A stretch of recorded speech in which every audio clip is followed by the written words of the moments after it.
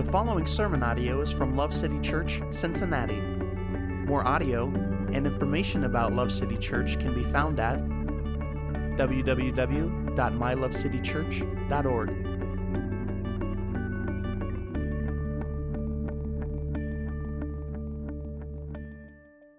Turn with me, if you would, to 1 Corinthians chapter 15, and we're going to start in verse 1 together.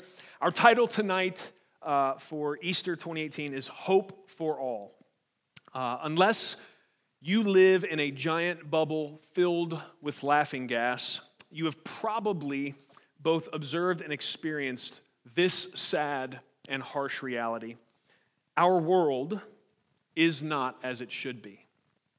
There is so much pain and hurt and brokenness and darkness that sometimes having any kind of real hope seems like something only a fool would do. But is this true? That's what I want to ask tonight. Is hope the opiate of the simple or uninformed? Or is it possible that true hope is the only right response to the reality of our collective situation? Many, when posing that question or being confronted with that question, would rather find a comfortable spot on the fence and kind of perch there indefinitely. But as we read these scriptures, we're going to see that we should either rejoice in hope or utterly despair, because there is no fence here that allows for indifference. We're going to read 1 Corinthians 15, verses 1 through 19 together, and we'll see what all the Lord has for us. 1 Corinthians 15, verse 1, here we go. Now I make known to you, brethren, the gospel which I preached to you, which also you received, in which also you stand, by which also you are saved, if you hold fast the word which I preached to you, unless you believed in vain. For I delivered to you as of first importance what I also received, that Christ died for our sins according to the Scriptures, and that he was buried, and that he was raised on the third day according to the Scriptures, and that he appeared to Cephas, then to the 12. After that, he appeared to more than 500 brethren at one time, most of whom remain until now, but some have fallen asleep. Then he appeared to James, then to all the apostles, and last of all, as to one untimely born, he appeared to me also. For I am the least of the apostles, and not fit to be called an apostle, because I persecuted the church of God. But by the grace of God I am what I am. And his grace toward me did not prove vain, but I labored even more than all of them. Yet not I, but the grace of God with me. Whether then it was I or they, so we preach, and so you believed. Now, if Christ is preached that he has been raised from the dead, how do some among you say there is no resurrection of the dead? But if there is no resurrection of the dead, not even Christ has been raised. And if Christ has not been raised, then our preaching is in vain, your faith also is vain. Moreover, we are even found to be false witnesses of God, because we testified against God that he raised Christ, whom he did not raise, if in fact the dead are not raised. For if the dead are not raised, not even Christ has been raised. If Christ has not been raised, your faith is worthless. You are still in your sins. Then those also who have fallen asleep in Christ have perished. If we have hoped in Christ in this life only, we are of all men most to be pitied. Praise God for his word. The answer to the question that I posed before we read these verses hinges on the answer to another question.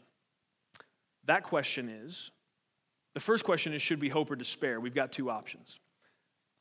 How we answer that hinges on this question. Did Jesus rise from the dead?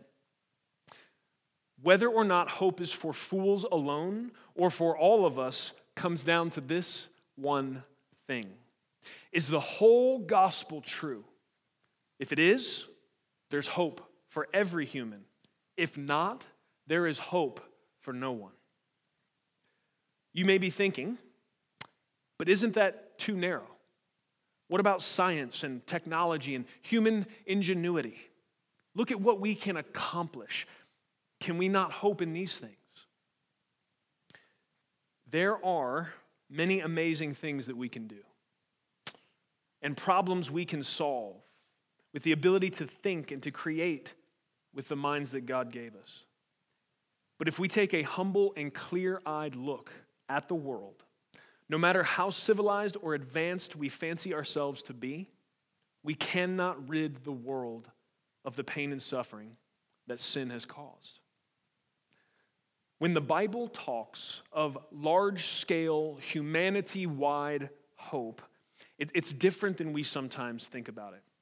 There are two major words translated in the Hebrew Old Testament as hope. One is yakah, and the second is kavah. Both of these words mean to wait, but kavah also has a connotation of waiting anxiously. Like if you take a rubber band and you stretch it all the way to the point where it's about to pop, like that feeling you have right before you know it's about to go, that's what kavah is communicating. And these two words are found throughout the Old Testament, and especially in the Psalms. In Psalms like 130, Psalm 130, verses 5 through 7. It says, I wait for the Lord, my soul does wait, and in his word do I hope. My soul waits for the Lord, more than the watchman in the morning. Indeed, more than the watchman for the morning. O Israel, hope in the Lord, for with the Lord there is loving kindness, and with him is abundant redemption. You see, the Bible speaks of hope that is placed in God. If you go throughout the Bible, you'll find the largest proportion of times there's talked about hope being placed in anything. It's not in people. It's not in circumstances. It's not in this, that, or the other thing. It's hope placed in God. Not in circumstances. And in fact, the Bible speaks of a hope in God in spite of the circumstances. Having real hope is not the same as being an optimist. Some of you can say amen to that because you are not optimists, right? Some of you are more on the curmudgeon end of the spectrum. That's all right. I got days too. I'm with you. But having real hope, as the Bible describes it, is not the same as being an optimist. It's more than just believing everything's going to turn out all right. Hope, from a biblical perspective, it is a deep and unshakable confidence to the point even of anxious anticipation that God's character can be trusted, even when it seems like nothing else can. That's the Bible's idea of hope. Now, Paul says here, if we have hoped in Christ in this life only, then we should be pitied more than any other poor soul who has ever existed. Do you notice how serious he was? He said it 3 or 4 different ways. He was saying the same thing. If Christ hasn't risen, you're in serious trouble. It's bad for you. And he goes all the way, the nail in the coffin at the end is you should be pitied if that's true. But the question is why? Why couldn't we believe some of what the Bible says and not the whole Jesus rolling up out of the grave after 3 days part? Why is Paul saying that? Why is Paul saying throw everything out if Jesus didn't rise from the grave? That's a big, did you hear what he said? I mean, that's a big deal. You mean everything else? Yes. You should be pitied for having any faith whatsoever in this God if Jesus did not rise from the grave. That's a real big call. Now, on the adverse, that's part of why we have a day every year and really a whole week leading up to it where we celebrate the resurrection. It's a big deal. In the inability to overstate things realm, the importance of the resurrection tops the heap. And so I think Paul makes that point here very clearly, and he's even more repetitive than sometimes he is in other places to really drive home this point. The resurrection matters. If Jesus didn't rise, so now I'm going to talk to you about why. Why does he talk that way? If Jesus didn't rise, God can't be trusted. If you go back to Genesis 3, we begin to see the merciful, long-suffering, patient character of God right towards the beginning of the story. Genesis 1 and 2, God creates everything. It's perfect. He gives mankind one prohibition. Don't eat the fruit of that tree. What happens? Satan comes along, convinces our first parents that actually what will happen if they eat of that is not that they will die as God warned them, but that they will be enlightened and they will be like God, being able to know good and evil and determine that for themselves. And so they fall into this lie that all of us at one time or another have fallen into, that God was withholding some good thing from them, that if they would go ahead and reach out and take it, they could have some pleasure or joyful experience, have experienced some kind of ecstasy that God was withholding from them. That, of course, was a terrible lie. And as soon as they do that, disobeying and rebelling against the God who had given them all they could ever want and more, primarily that being relationship with himself, we see that what God said would happen did happen. Separation happens. Spiritual death happens. Adam and Eve fall under a curse. Immediately they're aware that they're naked and they're ashamed. They do know good and evil now, and they're broken because of it. God mercifully takes two animals, covers them in animal skins, and then he begins to lay out the ramifications of what just happened. That's Genesis 3. So the curse begins to be laid out. In that, as he's talking to the serpent, the one who led with the deception, he tells him, here's what's going to happen. There's going to be a seed of this woman, and you're going to bruise his heel, but he is going to crush your head. And so with almost no delay, from the most cosmic betrayal that has ever happened. I know most of you have experienced betrayal to some degree, form or kind. I have as well. None of us has ever been betrayed to the degree that God, the Creator, was betrayed by his creation. That those whom he had given, he was perfect to them. There was no justification for that betrayal whatsoever, and yet they turned their back on him. As soon as that happened, God is so long-suffering and patient. Yes, he does give out consequences because he's a just God, and so he must. But at this very same time, he's already showing his hand. He's already beginning to declare what's going to happen. And that prophecy is looking forward to Christ. That the seed of the woman, that the serpent is going to bruise his heel, but he's going to crush his head. That's looking forward to Christ. But how does that tie back to the resurrection? If Jesus didn't conquer and rise from death, then the victory that God said would happen back in Genesis wouldn't have. And if any, get this, this is one of the reasons why there's no fence sitting here. If any of what God says does not come to pass, one thing, he ceases to be the perfectly all-powerful and mighty one that he declares in his word that he is. You with that? God either gets a perfect score or nothing. Either God is totally, perfectly, holy, majestic, all-powerful, and mighty. Either he's that, or he's not. And we should be pitied. And we should pack up shop. In addition to this, the fact that if Jesus didn't rise from death, God can't be trusted. And that proto-evangelion, that first gospel in Genesis 3, is not the only place God prophesied or showed that was coming. If you look at Abraham with Isaac, how long does it take him to get to the mountain, right? It's 3 days journey that in Abraham's mind, his son is dead. But then on that third day, what happens? Another sacrifice is provided. It's Jonah's in the belly of the fish. How many days? 3 days. Again and again and again, God was pointing forward to this better Abraham and better Jonah, that Jesus was going to come and he was going to defeat Satan forever. And so the Bible is full. That's why, if you notice up top, it says, I delivered to you, this is verse 3, as of first importance what I also received, that Christ died for our sins according to the Scriptures, and that he was buried, and that he was raised on the third day according to the Scriptures. Did Paul forget he said according to the Scriptures? No, he said it twice so that you understand. This is not just some random thing that happened. This is the culmination, the crescendo of a plan that God put together before the foundations of the world. That Jesus would come and die and rise. And every piece of it is important. The resurrection matters. In addition to all of what's already been said, all of the crucial elements of the Christian faith are only true if Jesus indeed rose from death. I'm going to give you just a few. The divinity of Jesus rests on the resurrection of Christ. Romans 1:4 says this, who was declared the Son of God with power by the resurrection from the dead, according to the Spirit of holiness, Jesus Christ our Lord. What am I showing you here? I'm showing you the absolute vital importance of the truth of the resurrection. I'm trying to show you here why in 1 Corinthians 15, Paul says, if Jesus didn't rise from the dead, then you should be pitied for putting any faith whatsoever in this Christ.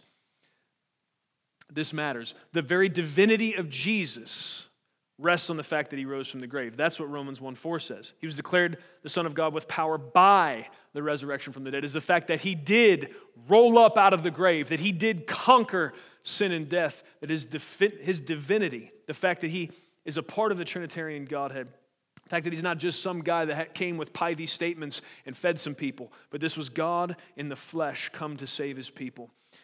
We see that. We see the fullness of that. We see the stamp of final seal of approval on that, and the fact that death could not hold him, and that he came up out of the grave.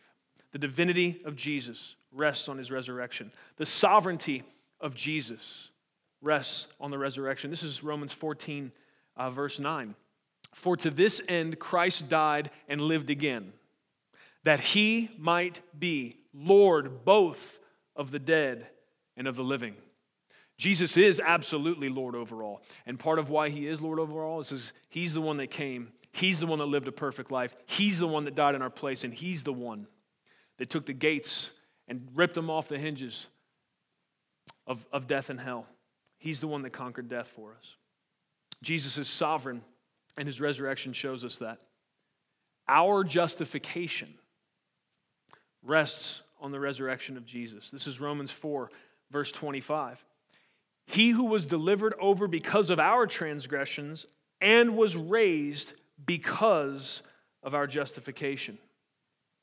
He who was delivered over because of our transgressions and was raised because of our justification.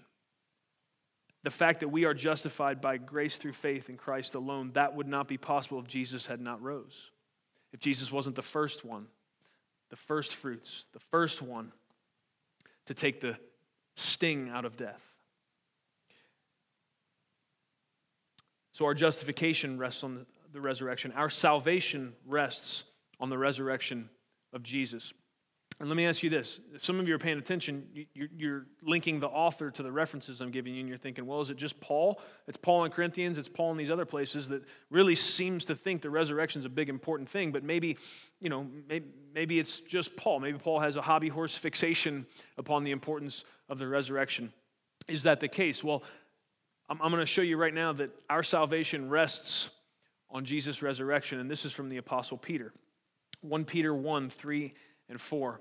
Blessed be the God and Father of our Lord Jesus Christ, who according to his great mercy has caused us to be born again to a living hope through the resurrection of Jesus Christ from the dead. He said we're born again to a living hope through what?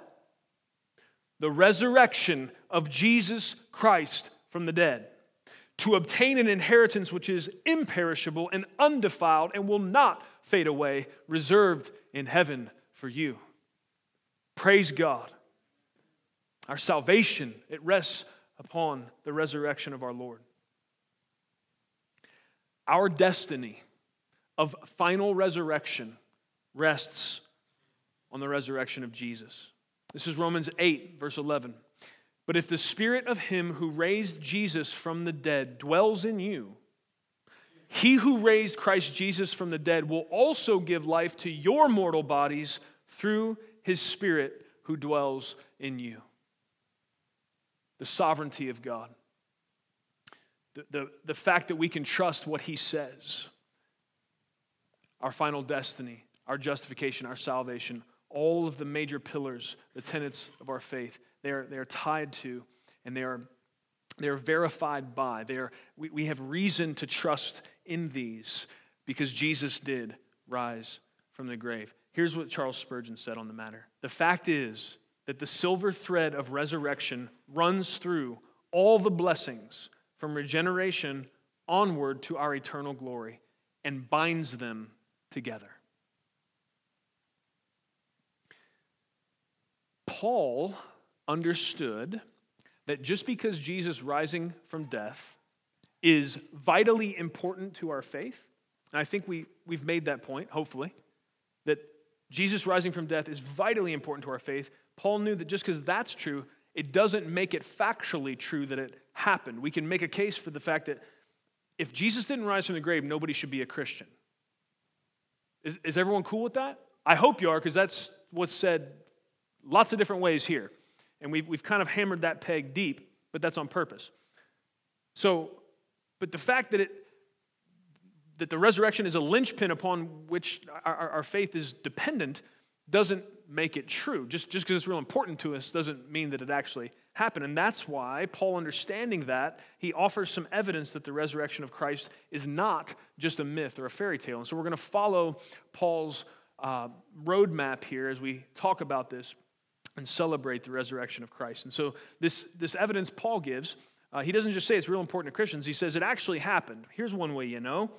Verse 6 that we read here, it says, he says he appeared to Cephas, he says he appeared to James, he appeared to me as well. And you could discredit that if you're one that thinks the apostles all got together and cooked this thing up for whatever end. I can't really figure that out, what they would be going for, because they all ended up dying for it. But anyways, so he appears to all them, but then he says, he appeared to more than 500 brethren at one time, most of whom remain until now, but some have fallen asleep. So what is he saying there? He's saying, after Jesus rose from the grave, after everybody publicly saw him bleed and die, he rose up out of the grave, he showed himself to his apostles, and then he showed himself to 500 people. And he says, most of those people, at the time of me writing this to you, Corinthians, most of those people that saw the resurrected Christ, they're still alive and kicking. And so what he's saying there by inference is, if you doubt this, go ask them, because a ton of people saw it. And you might say, well, it'd be better if they got a video. They didn't have that yet. So eyewitness testimony was the video of the day. And I don't know how you convince 500 people to lie about it. Why would they? Group hallucination? I don't know. That would take a lot of mushrooms. I don't think they had that many. Okay, so there's really not a good reasonable explanation for why Paul's very confident to say, go ask these people. Other than maybe they actually did encounter the risen Lord. That's what Paul says. And Paul, I think we would be easier, more prone to discount. When he's saying he appeared to Cephas, he appeared to James, he appeared to me, that eyewitness testimony, he's laying down as very credible evidence. We may easily throw that out, but in that time, for someone to say, I saw this, I was an eyewitness to this, that would have counted maybe for more than we counted for today. Sure, they could have been lying, but man, it just doesn't make a lot of sense, because it wasn't like they got, days of the year named after them in a parade because they followed Jesus. They actually ended up following him to death. So, and that'll come up here more. So, Paul gives that evidence. Paul is cognizant of the fact that just because the resurrection is a key portion of the Christian faith, that if the resurrection is not a fact, then Christianity should not exist. That doesn't make it true. He gives evidence. And so I think that's something we should also be able to do and discuss with people. So I had an opportunity this week when we were downtown just seeking to love and serve the poor in our city. We do that every Wednesday. I had one of the best conversations I can remember this last week. There were two young men. They came walking up, and so they come up to the truck, and we served them some beef stew, which was really good. And then I told them Happy Easter early. That was kind of my chosen line for the week. I figured it would, get me lined up for the conversations I'm trying to have. So I said, hey guys, Happy Easter early. And I asked them what they thought about Jesus rising from the grave. I just went right for the jugular. I don't know how long it's going to take me to eat this stew. So let's just do this right here, right now, right? So what do you guys think about Jesus rising from the grave? Easter was my in. So the one young man answered first, and he's like, oh yeah, man, I'm totally with that. And so I think he's in, like he likes it. So I was like, all right, cool. I'm with it too. So there was that response. And then the second guy said, he's like, nah, man, I'm not sure. He said, I don't know if I can believe any of that. He said, I just don't think there's any evidence. And when he said that, to me, it felt like Jesus stuck a tee in the ground, placed the golf ball perfectly on it, told the wind, be still, handed me the driver and said, son, go on ahead, take a crack at that. I said, yes, sir. Right? So these are the things I live for. I said, no evidence, brother. I said, there is a ton of evidence. And I just started breaking it down for him. He got that deer in the headlights thing, but I stepped to where he couldn't get away, and we're about to do this. So I just started telling him, I said, man, listen, when you think about the resurrection, there are so many things. I mentioned in 1 Corinthians 15, I said, man, there was 500 people aside from the apostles that saw Jesus alive. That's hard to argue with. I said, secondly, man, you got to think about the fact, look at the story. Look at who these men were. Look at how fumbly-bumbly they were leading up to Jesus' arrest and death. Think about how they responded during his arrest and death. Think about Peter denying Jesus 3 times. Think about all of them scattering in fear. These guys basically were cowards, defeated, not knowing what they were going to do, thinking their dream of Jesus rising up as their military commander to topple over the Romans. They thought it was all over. It was done. Everything that they thought what Paul was saying should happen had happened, that they had given their life to a lie and that they should be pitied. These guys were broke down, jacked up, had no hope, and then something happened. Something happened where that group of guys ended up establishing the early church, and every single one of them ended up preaching the resurrection of Christ, the full gospel, with such absolute unwillingness to waver that every single one of them, save one, ended up martyred for their faith. And the only one that didn't end up martyred for his faith was put in a vat of boiling oil, and it just didn't kill him. How do you take guys that ran and scattered, that we see described in all of their folly leading up to Jesus' arrest and death? How do we see those guys turn into absolute fierce preachers of the gospel, unwilling to waver or back down in the face of any opposition or persecution, all the way to the point where each one of them dies a martyr's death? And you can say, well, they wanted to start a fake religion. When you start a fake religion, when people say that, it's like, when you start a fake religion, what you're trying to do is get control and influence over people, typically to fleece them for money and somehow have a form of power. These guys got none of that. Paul got shipwrecked and beat a lot, right? These guys all gave up, handed businesses down, and their status in the community that they were in. They all gave up everything to be a part of this mission that Jesus gave them, to go into all the world and make disciples and to share the gospel with people. It only cost them. I just don't see, first of all, what are they getting for it, right? What is their motivation? It doesn't make a lot of sense. I also saw something, my brother sent me something this week from Chuck Colson. He said that Watergate convinced him that the resurrection was true. Because he said there was 12 people embroiled in the Watergate scandal, and in 2 weeks, they all had spilled the beans, and it was all over the place, and nobody could keep their lies straight and whatever else. He said, how do you get this many people, man, to lie about this thing consistently for that long? You can't. Somebody would have messed up. Doesn't make any sense. And if you're trying to get control in a certain cultural context by starting a false religion, you wouldn't do silly things like put into your sacred text that it was women that met Jesus first at the tomb, right? Because in that time and in that place, the testimony of those women would not have been considered worthy to be noted. And so if they were really concocting this thing, there was a lot of things they could have done better. There were some details they could have changed. It really would have set them up for a little more acceptance by the culture widely. You don't see that in the Gospels. You don't see that in the book of Acts. It's not a whitewashed, kind of perfectly set up as many religious writings tend to be.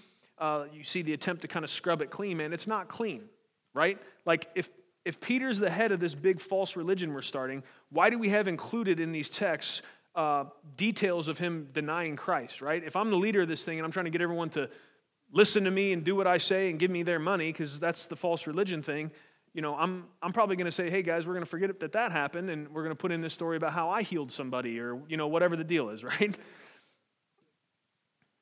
Yeah.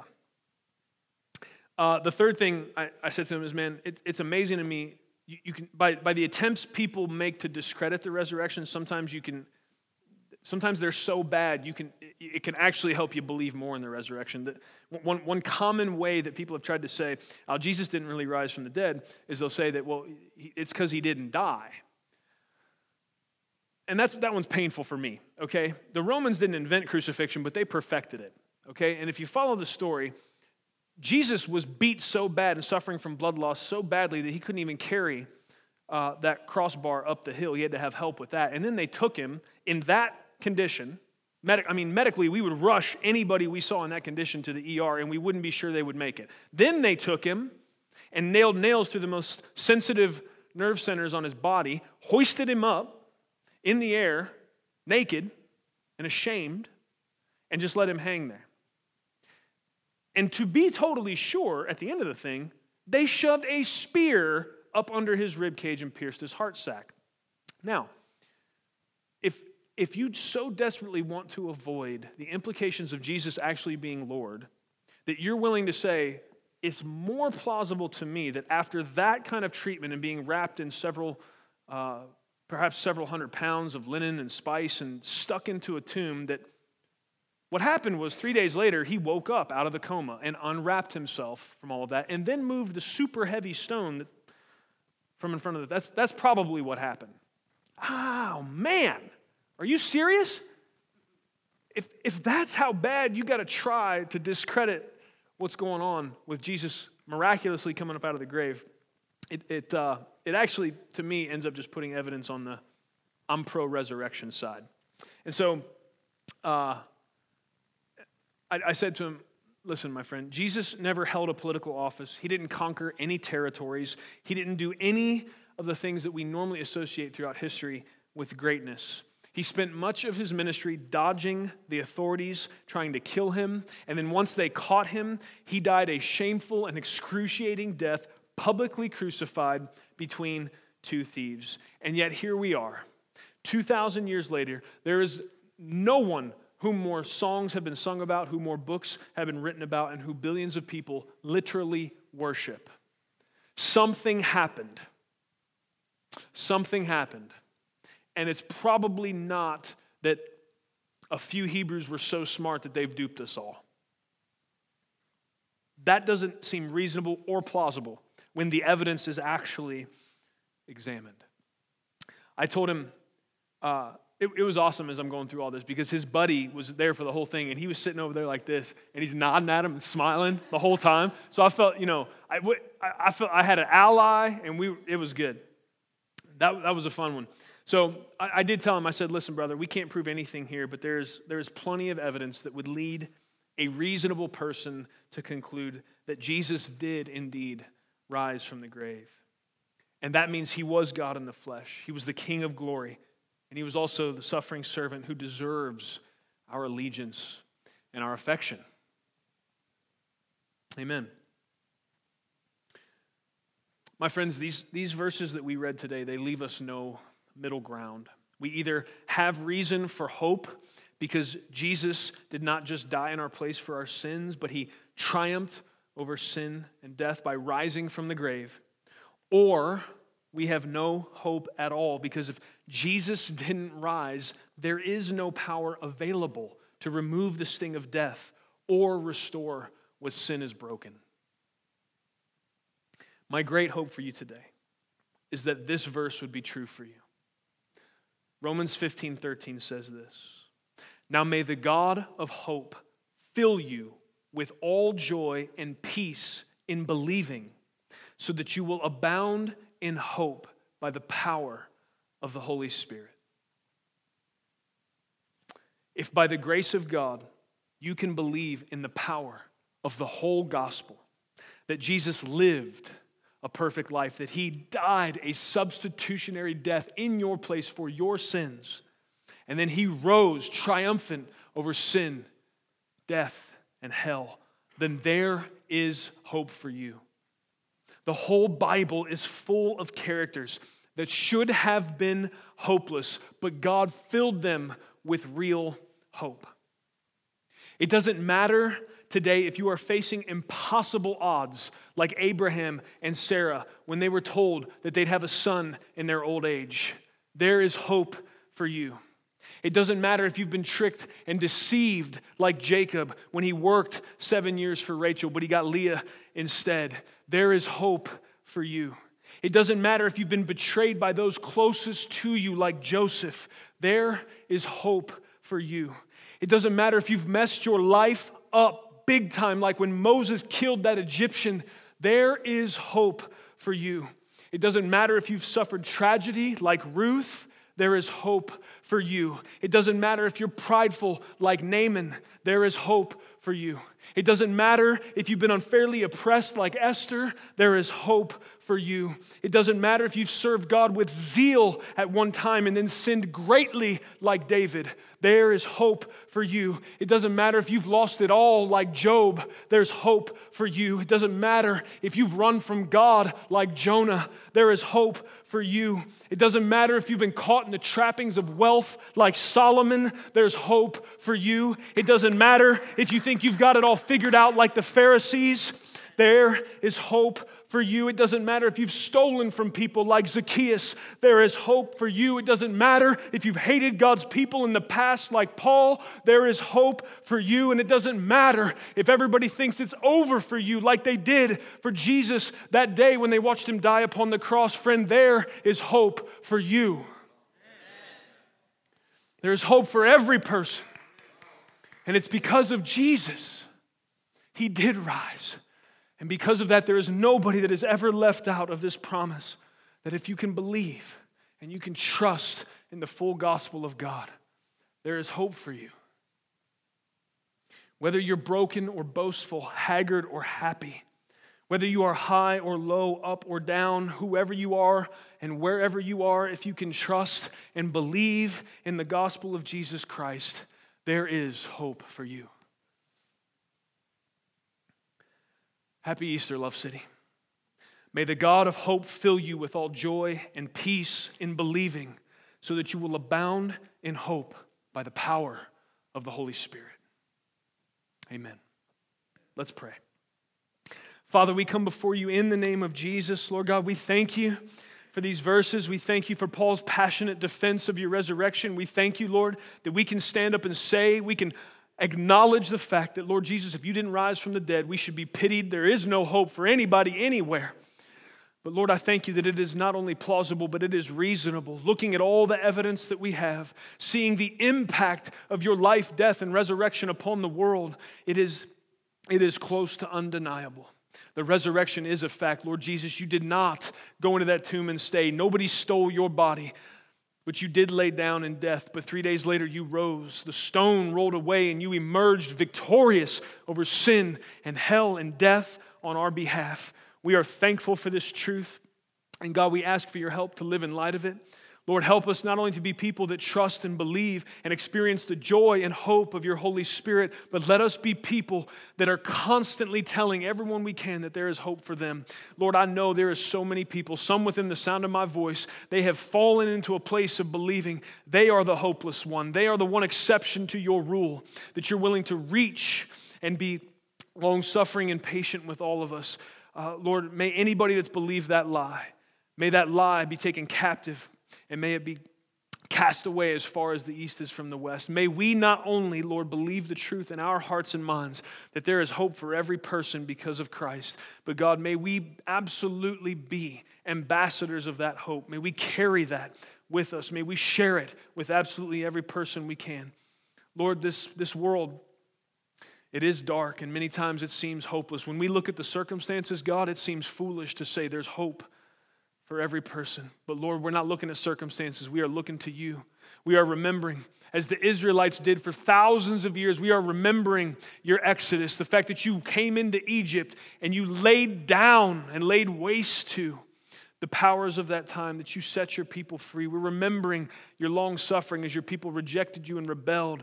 We're remembering, Lord, our own rebellion. We're remembering each one of us as we've turned our back on you, and yet you've reached to us and you've poured your love and mercy into us, that you've been patient and long-suffering with us. Lord, we have hope because of your character. We have hope because of your promises. We have hope because absolutely everything you have said has come to pass. And because of that, you are the perfect, holy one. Help us, Lord Jesus. Help us to walk in hope, to share hope, and to rejoice in the hope that you provide. Lord, we love you. And we thank you so much that you loved us first. It is in Jesus' name we pray all these things. Amen. Thank you for listening to audio from Love City Church, located in Cincinnati, Ohio. Feel free to make copies of this message to give to others, but please do not charge for those copies or alter the content in any way without permission. To give or find out more about Love City Church, visit www.mylovecitychurch.org.